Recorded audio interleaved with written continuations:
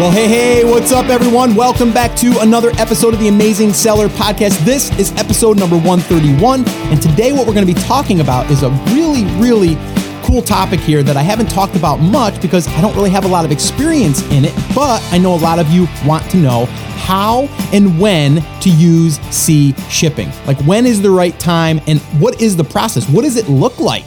So I have a guest on today, Derek Miller, who's actually done this numerous times, and he's going to share exactly how it works. And he's also going to share some of the failures that he faced and some of the lessons he learned, so hopefully you can avoid them. So really excited to share this interview that I did with Derek. I learned a ton, and I think you will as well. Now, before we jump into that, I wanted to give you guys a little bit of a reminder. As some of you know, I do a free live workshop where I teach exactly what I've done to launch a product from start to finish, the 5 phases in a free workshop that I do. Now, some of you have attended, some of you haven't, some of you have been meaning to attend. And the reason why I'm bringing this up is because I'm only going to be doing a couple more in 2015. Okay. If you're listening to this after 2015 and 2016, then yeah, you can go ahead and sign up for the upcoming one. We have a couple more that we're going to be doing in December. So if you're interested in joining me on one of these live free workshops, head over to theamazingseller.com/workshop. Again, that's theamazingseller.com/workshop. Sign up over there, register, secure your seat, and then from there, we'll jump on live together. And I usually get on a little bit early. I welcome everyone in, and then we go ahead and we jump right into the 5 phases, and I teach you through this workshop. It's really a workshop. It's where we actually get stuff done. I give you stuff that you can actually walk away with and take action on. So I would really urge you to sign up if you haven't done so already, or if you have and you wanted to come back, you're more than welcome. So what do you say? Let's go ahead and listen to the interview all about how and when to use C shipping with Derek Miller. Well, hey, Derek, thank you so much for hanging out with me today. What's going on, my friend? Not too much. Really a pleasure to be on this show. Really excited. Awesome. I kind of want to go back a little bit. You and I kind of talked a little bit before we started here. Tell me a little bit, or tell the listeners a little bit of how you and I are talking right now, actually. I mean, how did you get started in this FBA business? Take us back then, and then we'll kind of bring people into what we're going to be talking about today, which is really the big monster that a lot of people think of as the C shipping and all of that stuff, which is still is a little bit of a monster to me. I got to be honest with you. But take us back to kind of how you got started in this thing, and then kind of how you got introduced to me, and kind of lead people through.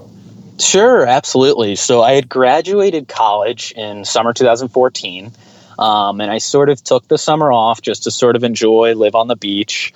Didn't have the full-time gig lined up yet, so decided just to look for some side cash, and sort of ran into FBA. And from there, started really small with just a 100-unit order. Sort of worked up the guts to press the send button on PayPal to send $1,000 to China. Yeah. And so the units came, got them into FBA, and that's sort of where the journey started. Okay. And then sort of over the next couple months, I had done a little bit of PPC on Amazon myself, tried a little bit of social media marketing, had a little bit of success, but not too much. Really, when things started taking off is when The Amazing Seller came out. When you released your episode on your PPC strategies and sort of the launch process, at that time, that's when the business really started taking off. Awesome. Like exponentially. So from there, we've really just been redoing the same exact process over and over with more and more products. That's awesome. Okay. Yeah, and agree. It's really awesome that you get out of college and then you're living the beach life, which, we all want to live. Right, yeah. At least when we're your age, we did too. I mean, come on. Absolutely. Right? So, absolutely. so you get through college and then, you start thinking you're going to dabble in this. Okay. So you get introduced to this, you start hearing about it. Give us just a quick glimpse as far as like product research. Because I know a lot of people always want to know like everyone's product research. Like, what was the thing that kind of got you thinking along the lines of what products you thought that you could possibly source? Yeah. So back in the day, this is before the times of Jungle Scout or any of the tools we have now. So it was really, it was using TerraPeak actually back in the day, which is, I know TerraPeak. Yeah. Yeah. More of an eBay tool. Right. Yeah, so I had done eBay back in the day with some retail arbitrage during my high school time and college days. So I used TerraPeak to sort of look at some of these big time guys on eBay, like who are really sourcing a ton of products from China and just seeing like what's the best sell-through ratio. Like what if there's 10 listings put up, which products are 8 of those 10 listings selling for? And then sort of multiply that by volume to sort of arrive at a short list of products. Okay. So, and that's interesting because I dabbled in eBay myself years ago. And, Terapeak, I did use that from time to time, see the ones that have sold and kind of like, you're getting a little bit of data there, which is really, really cool. Now, okay, so moving forward though, so now let's just fast forward a little bit. What's your process look like now? I mean, I know now probably you have a product line or, products that you want to go, further, down that line, but what do you use now? I mean, obviously Jungle Scout, I think you mentioned, is that your tool of choice? Yeah, Jungle Scout's tool of choice just for everyday browsing. I also used their new recently, I don't know if it's full release or still beta, but their web tool. Yeah, their web app. It is fully released now, and that was in beta, and now it is fully released. And if anybody wants to check that stuff out, I did an episode with Greg Mercer, episode 56. I interviewed him, goes through his whole process, and there's a video that he made going through his research. And then there's a link there. You can go check out the web app and the actual extension, and that's at theamazingseller.com/56. Great episode, by the way. And he's an awesome guy. But yeah, so you use Jungle Scout. And basically just typical browsing now? Yeah, typical browsing. Really, I just recently got back from the Canton Fair as well. So I sort of pair Jungle Scout with the Canton Fair and then sort of also work with already existing suppliers because like once the volume's been moving, they'll even like research new manufacturing processes to expand the product line. Cool. Which is pretty cool. Now, are you going down are you basically building out one brand currently?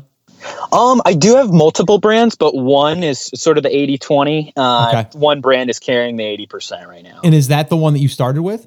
It is, yes. Okay. So the one you started with is pretty much doing the heavy lifting right now. Right. Okay, cool. And I think the other thing that we want to mention here too is that, you did go down the route of oversize, right? A little bit in the beginning, or was that for a little bit further down the line? It was a little further down the line. At the beginning, we were doing air freight. Okay. And the units were just normal size. It just got to the point where the volume of these normal size units was so large that the sea shipping started to make sense. Okay, I got you. So you could reduce your cost by a lot by going, by sea. And so you figured you guys would start looking into that. Exactly. Okay, cool. Yeah, because I know you showed a screenshot of the back of one of those containers, and it was packed. So yeah. So you're definitely doing this. So that's what we're going to dig into today is really that whole thing. And I know that you said you had a story too that was not so good, and we're going to share that experience as well because I think that's important. Is that kind of where you think you want to start with this? Yeah, that sounds great. Okay, cool. Let's dive into that because we always want to hear what kind of went wrong so we can avoid that, and maybe you can take us through that, and then maybe take us through. I know you kind of put together a little checklist as far as what needs to happen to do it. At least to eliminate or minimize the amount of mistakes. Yeah, exactly. And then I've also got just sort of a short list of lessons learned, like general advice. Awesome. Okay, so take us through the story. Sure. So my first container, it sort of got to the point where we were moving so many units, the air freight started being really expensive. It was like paying UPS $10,000, wow. Which just seemed like too much. Mm-hmm. So my suppliers had always mentioned sea. They said they had other clients in the United States using sea to come here. So in the early days, I sort of checked it out and was sort of scared away because there was so much paperwork and the customs and I'm just wondering how the heck do I get these goods out of a seaport? Yeah. It's quite a monster looking at it from the outside. So I found a forwarder through a friend and worked with them to sort of generate some quotes to see what the different carriers would run. Was really amazed by how cheap it was. Like an entire container was in the ballpark of like $2,000 or $3,000. Wow. Which obviously like the $7,000 savings was enough. I was like, okay, let's do this. Mm-hmm, $7,000. I don't care if it takes 20 hours, all of the nights of my week to do. Let's try it. So we went ahead and moved forward with it. We had our supplier produce the biggest order we had yet made. Wow. Okay. I was shaking in my shoes, wiring that money over to China. I bet you were. Yeah, because there's not too much recourse. And how many units is that for you approximately? The number of units, I want to say, boxes, I guess you could say. I mean, because you're filling a whole container. Yeah. So nowadays I'll fit 6,000 units in floor loading. Okay. Back at this time, I was palletizing China side, which reduced the space, and I'll dig into that deeper. When I go into the process. Cool. But yeah, so our first container, we palletized China side with our supplier. Had our supplier do the palletizing, carton labeling, pallet labeling, and loading them into the container. Okay. So basically, they loaded these pallets, first of all, way beyond the FBA standards. Okay. So the height of them was like at least a foot or two beyond what FBA requires. So that was the first wrong. So they put them in the container, also with the cartons off of the pallet. So if you can imagine, the corner of the carton was actually off the pallet. Oh, so it was kind of hanging over? Hanging over, exactly. Oh, so okay. That overhang caused the cartons to compact down and crush because it didn't have that support at the base. Oh boy. So that was issue number 2. Okay. Issue number 3 was that during transit, what happened was what they call a load shift, where the structural integrity of these pallets just wasn't there because the carton was off the edge. So all the pallets basically collapsed on each other. Oh no. Which was just a nightmare, as you can imagine. Oh. So, wow. Okay. Yeah, luckily our forwarder offered value add services, so they were able to sort of take all these cartons, repalletize. Okay. But if you can imagine, the FBA labeling here was completely messed up at this point. And we already had the shipment in with Amazon. The particular warehouse we were at didn't offer relabeling services. They only did repalletizing. Okay. So we actually just had to ship that baby in as is with the labels it had. And luckily, we got like 8 of the 9 pallets in fine, and we actually had to dispose of the 9th pallet because the labeling was just so screwed up on it. No kidding. Wow. So kind of a nightmare, but a lot of lessons learned. Okay. From that learning, we really sort of developed an internal process that we go by now for all sea shipments. Okay.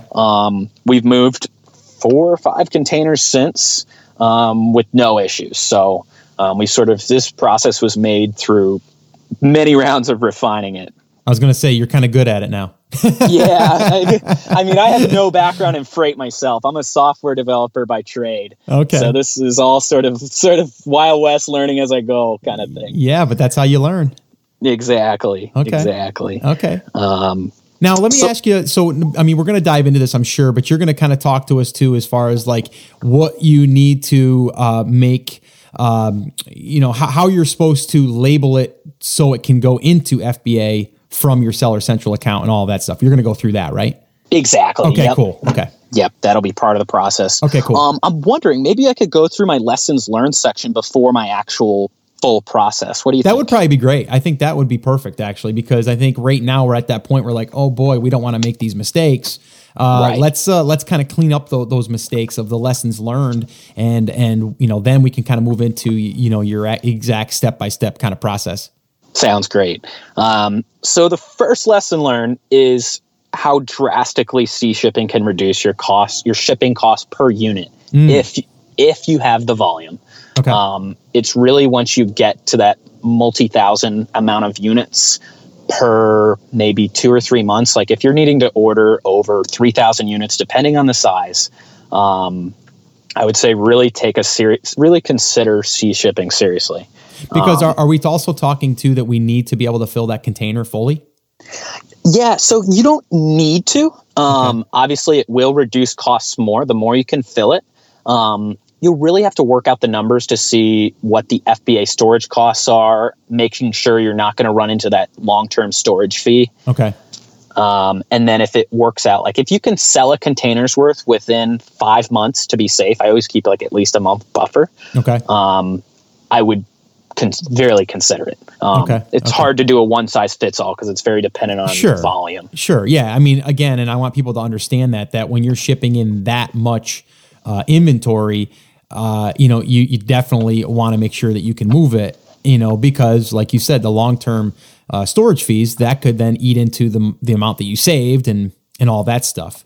Exactly. So you definitely want to know kind of, and it's hard to predict that stuff. I mean, honestly, and again, and here's me thinking out loud, Derek, in a sense, is like, I'm thinking, okay, I ship all that stuff in and things are running really good, like when I order that stuff, but then all of a sudden something happens, right? Right. And then all of a sudden I've got all this inventory in there and I saved a bunch of this money, but now I've got to deal with either getting it out of there or I got to try to really just liquidate it and just reduce the cost or something. So that's my little guy on my shoulder saying, Scott, but this is what could go wrong.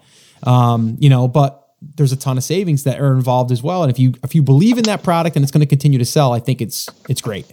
Right, exactly. Like anything as small as an algorithm change. Like if Amazon decided to change their search algorithm, 4 months after you get the shipment, it could absolutely. It's just sort of from a risk management perspective, you got to kind of weigh like the cost savings versus the risk. Sure. Okay, cool. So that's a good one there. All right. So let's go on to the next. Yep. So the second thing I learned is be very wary of using your supplier's forwarders. Okay. So China-based forwarders oftentimes, not always, like there are great ones, but I have ran into a couple that don't take into consideration your custom costs once it gets stateside, or any sort of related cost to taking it out of the port once it reaches the U.S. So it's this really, really low price up front, but it doesn't include a lot of the value add that you will have to end up paying. You just won't really necessarily see it up front. Yeah. So I would recommend, at least for starters, like consider a forwarder based in your own country, whether that's the U.S. or anywhere else. Gotcha. Okay. What else do I got here? Also, customs clearance. So something when you're sort of vetting forwarders, I would ensure that your forwarder offers customs clearance or has a really close partner that does it. Okay. Basically, you're going to need someone to shuffle the paperwork once it arrives, and it won't be released from the port until that paperwork is all done and done properly and such. And what kind of timeline are we looking here for that freight forwarder that's good, let's say? When that kind of it gets ready to be offloaded or is offloaded, like what's the normal time that it should be? So once it arrives to the port, it's really variable. So the variables are basically how busy is the port right now. Obviously, like Q4, it's just completely jammed. Sure. So times are a little longer. The other thing is the Department of Homeland Security can take your container and require a full X-ray inspection. Okay. Not all shipments. It's sort of randomly selected, kind of like walking at the airport, getting on a plane. But they can do sort of a high-level X-ray or then a intensive X-ray. Okay. So depending if they do that or if they decide to do the intensive, that could add extra time. Okay. So it's a little unpredictable in that regard, but I would say in general, like it's usually out of there within a week, 2 weeks. Okay. It takes time though. Yeah, I was going to say, and about how long are we talking from it, for it to get from China to the port? China to the port is relatively fast. Once it actually leaves the China port, it's typically like 15 to 20 days is what I've seen so far. So you got 15 to 20 days there, and then possibly a week to 2 weeks once it hits port. Yep. And then also the trucking from the supplier to the Chinese port. Gotcha. Okay. Yep. What else do I got here? Other big thing, don't ship the containers straight from China to Amazon. Okay. What I would suggest doing is bringing that container to a warehouse. In my instance, my forwarder has a partner warehouse who will actually take the goods out of the container, put them on pallets, put the FBA label on the pallets, and then I arrange for Amazon's freight carrier to pick up those pallets from my forwarder's warehouse. Okay. Just sort of gives you a little bit more peace of mind. In the example, like my first container nightmare, you don't want something like that arriving to FBA, because then you're putting your Amazon Seller Central or Vendor Central account into jeopardy, basically. Yeah. So, I mean, are they doing any type of inspection of the actual, just the shipment, or is it the product, or do you have a third party inspector that will actually cut open a couple of boxes and see how they are, or is that not necessary? I mean, that could be a point to do it at. I personally don't use an inspector up to this point. Okay. But definitely, like, once you get to this volume, and from a risk management perspective, again, probably a good idea to consider one. Okay. I would put that China side, though, maybe before taking ownership of the goods. Gotcha. Okay. So maybe have a third party inspecting company do that in China before it actually gets out to sea and gets to port.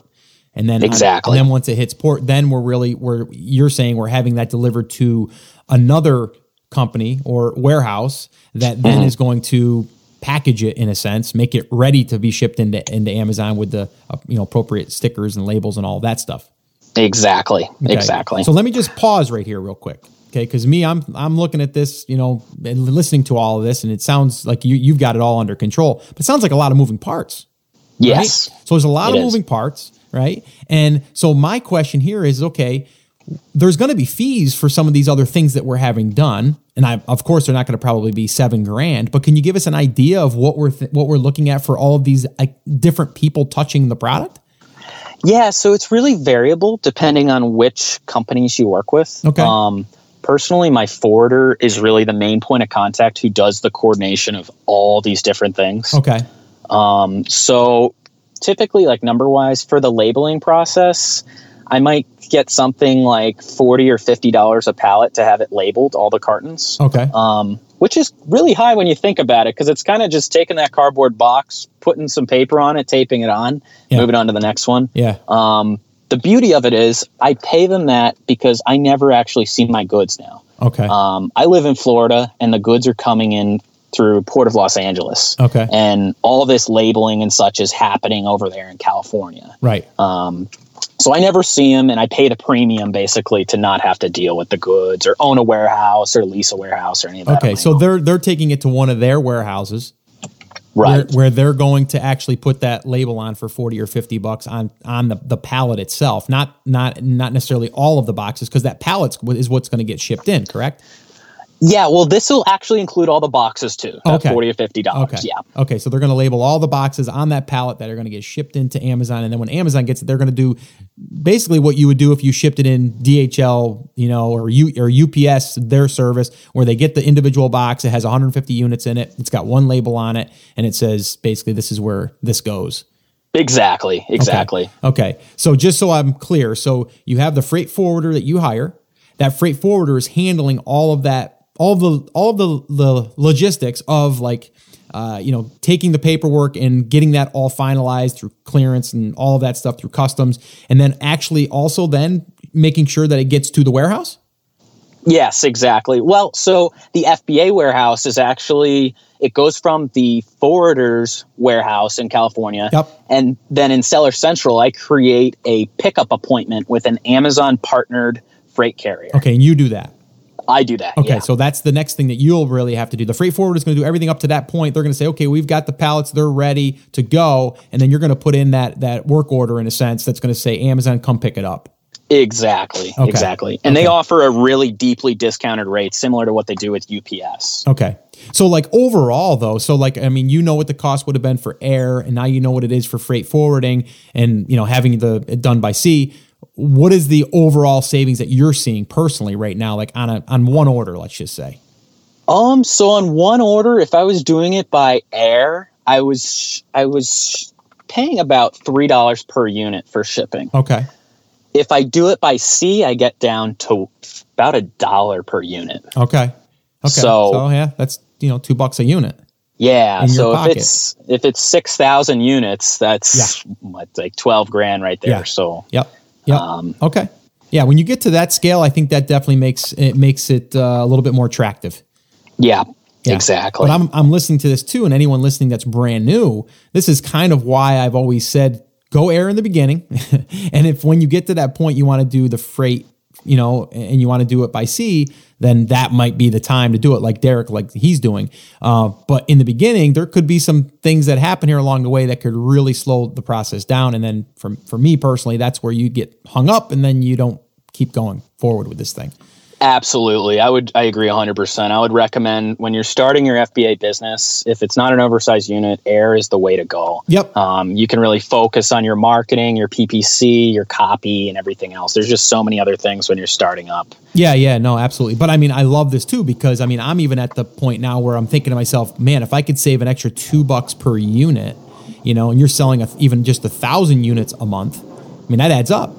Right. You know what I mean? Right. That's instant profit. Exactly. So it's definitely something to be considering. Okay, so let's say we get it now. We've got it in the ready for Amazon to come pick up. How long does it usually take for them to come get it and then bring it to and get kind of like in stock? So takes typically no longer than 2 weeks at most. Okay. So during Q4, there's been a huge delay because their carrier is just completely overwhelmed, it seems. I bet. Yeah. We basically we had a scheduled delivery date and they didn't actually come around to picking it up until like 6 days later. Wow. So they just basically said they're jammed. They had too many pickups and couldn't fit them all. Wow. So yeah, it typically takes about, it takes a couple days for them to come pick it up and then takes a couple days in transit on the truck and then takes, to whatever the usual, since it arrived at the FBA warehouse for them to actually put it into stock. Like it's that once it arrives to Amazon, in Amazon's eyes, it's basically I've had similar lead times to when I've done air freight. So, okay. And same. Do they break that up into different locations like they normally do if you don't tell them one specific location? I know that's 30 cents per unit more typically, but like, do they still break it up like for 3 different warehouses they're going to ship it to, or do they do that once they get it at their facility?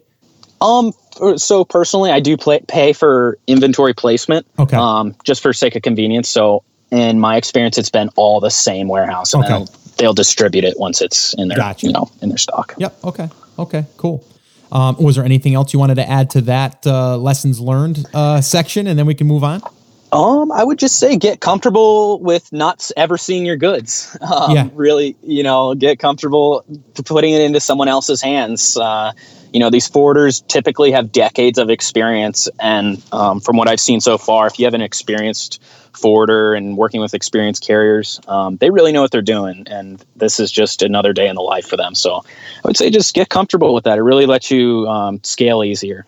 Okay. And then the other question would be too, and maybe you have, or maybe you don't, but how would we find a good freight forwarder? So I found mine on recommendation of a friend. Okay.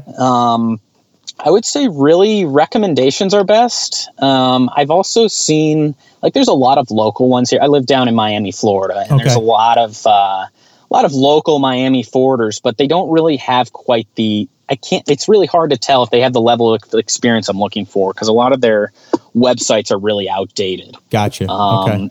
So I would say, don't necessarily limit yourself to a local one, but consider any national one. I mean, if they've got presence on the West Coast and the East Coast, and in China, I mean, that's a pretty good sign right there. Okay. Okay. Yeah. What I'm going to do too, I've already kind of did this in the past, probably maybe even a month ago, and I put out a post on the TAS Facebook group, and I just asked if anyone had good experience with freight forwarders, just to kind of include them. And there are a bunch that people put in there that have personally used, and some say these are good and some say these are not so good. So what I'll do is I'll leave that in the show notes to this. I'll leave a link to that thread, and then people can just kind of go through it and see for themselves who they want to kind of reach out to. Maybe that'll be helpful. Totally. That sounds great. Cool. So let's dive into the step-by-step stuff. Sure. So I put together some notes here, basically just a general outline of the process I go through when I want to ship something via sea. Yeah, that'll be helpful. Yep. So we start with placing the order with our supplier on FOB terms. So free on board, meaning we basically take ownership of the goods once the ship sets sail. Okay. So I always make sure to get those terms clear. I have the supplier place the UPC labels on the unit's poly bags. Okay. And I avoid carton labeling in China, at least for now. Okay. because in transit, I've heard of some people encountering water damage, and I wouldn't want to risk having water affect my FBA labels and then have to relabel the whole entire batch just because a few got wet or something. Okay. So I do that labeling stateside as well. So the next step is upon production completion, I contact my USA-based freight forwarder company, and I let them know like what the volume, the weight, and everything is, basically by requesting a packing list from the carrier. Okay. And they'll basically do the following. They'll get in contact with my supplier. They'll coordinate the acceptance of the goods at the Chinese port. They'll make sure that the goods get to the ship in coordination with the Chinese supplier. They will track the shipment going across the ocean. They'll get the goods off the ship stateside. They'll coordinate the customs clearance. They'll also truck the goods from the stateside port to their own warehouse. Oh, okay. And I prefer for this to be on the West Coast, just because if the ship has to sail through like the Panama Canal, for example, you're adding in extra lead time, you're adding in extra cost. Okay. So I typically try to do Los Angeles. Okay. So then their partner warehouse carries out the FBA labeling process, and they'll actually unload the entire container, take every single carton out, which it's typically loaded from top to bottom. Like that thing is just packed. Wow. Well, yeah, I know that picture you showed is it's tight. Yeah, it's pretty tight. It's a monster. Yeah. So they have their partner warehouse employees take all those cartons out, put them on pallets, and I'll give them the pallet specifications from the FBA guidelines, which is all in Seller Central. So they'll do that palletizing. They'll put a plastic wrap around the cartons once they're labeled and on the pallets, because FBA requires it. And then they stick the pallet labels on the entire pallet. So on the outside of the plastic wrap, you have to have one label on all four sides. Okay. Which is separate from the carton labeling. Gotcha. So that's basically the freight ready point where I can go ahead and make that appointment in Seller Central and say, hey, Amazon, my goods are ready at such and such warehouse. Please send it's X amount of pallets. Please have your freight carrier come pick them up. And then similar to if you're shipping them to FBA through UPS, it'll give me the cost right there in Seller Central. I can accept it. And then it generates a bill of lading after they've contacted the carrier, which will pop up in your Seller Central within 24 hours of you putting that request in there. Okay. And then I forward that bill of lading to the carrier. I keep interchanging carrier and forwarder and such. Right. It's really all the same. It's really the same point of contact. It's just my forwarder. Gotcha. Yeah. So I forward that bill of lading to him, and then he sends it to the partner warehouse. Gotcha. And then they're able to release the goods then. Very important to send that bill of lading to the warehouse where your goods are at, or else they will not release the goods. Okay. And then Amazon takes it from there. They take it in and put it in inventory within, a week or two. And then, you're off to the next shipment then. Yeah, I was going to say, because you definitely need to plan, right. You need to plan here. So, and, the other thing that comes into mind is when you're doing that is, you're making these large orders, these large purchases. So to get the next one kind of going, you're going to have to put another, I don't know what you do, but probably typically 25 or 30% down to get the order going, correct? Exactly. Yeah. So it really makes the most sense once you're really moving that volume to sort of get in that initial cadence of moving a container here. I practically have to order the next container basically when the first one arrives. Yeah, that's what I was going to say. When it arrives, that's probably when you're going to make that next order, because it's going to be production time and then it's going to be travel time. Exactly. So I mean, from what I'm gathering here, you're probably talking about a 60-day. Is that about right? 45 to 60 days? Yeah, I would say about 60. I personally use the number 70 days just to have an extra buffer in there and be extra safe, because I want to avoid stock outs for search ranking and such. Yep. So I put that extra buffer in there. I assume 70 days typically, inclusive of production. Right. Now, are these all the same product, or are you kind of trying to fill that with a couple different products in that container? Yeah, so that's a really good question. So I generally do container by supplier. Okay. So I'll mix products if it's from the same supplier. Gotcha. I haven't really gone down that path yet of combining multiple suppliers' goods into the same container. One of my suppliers did offer to do that.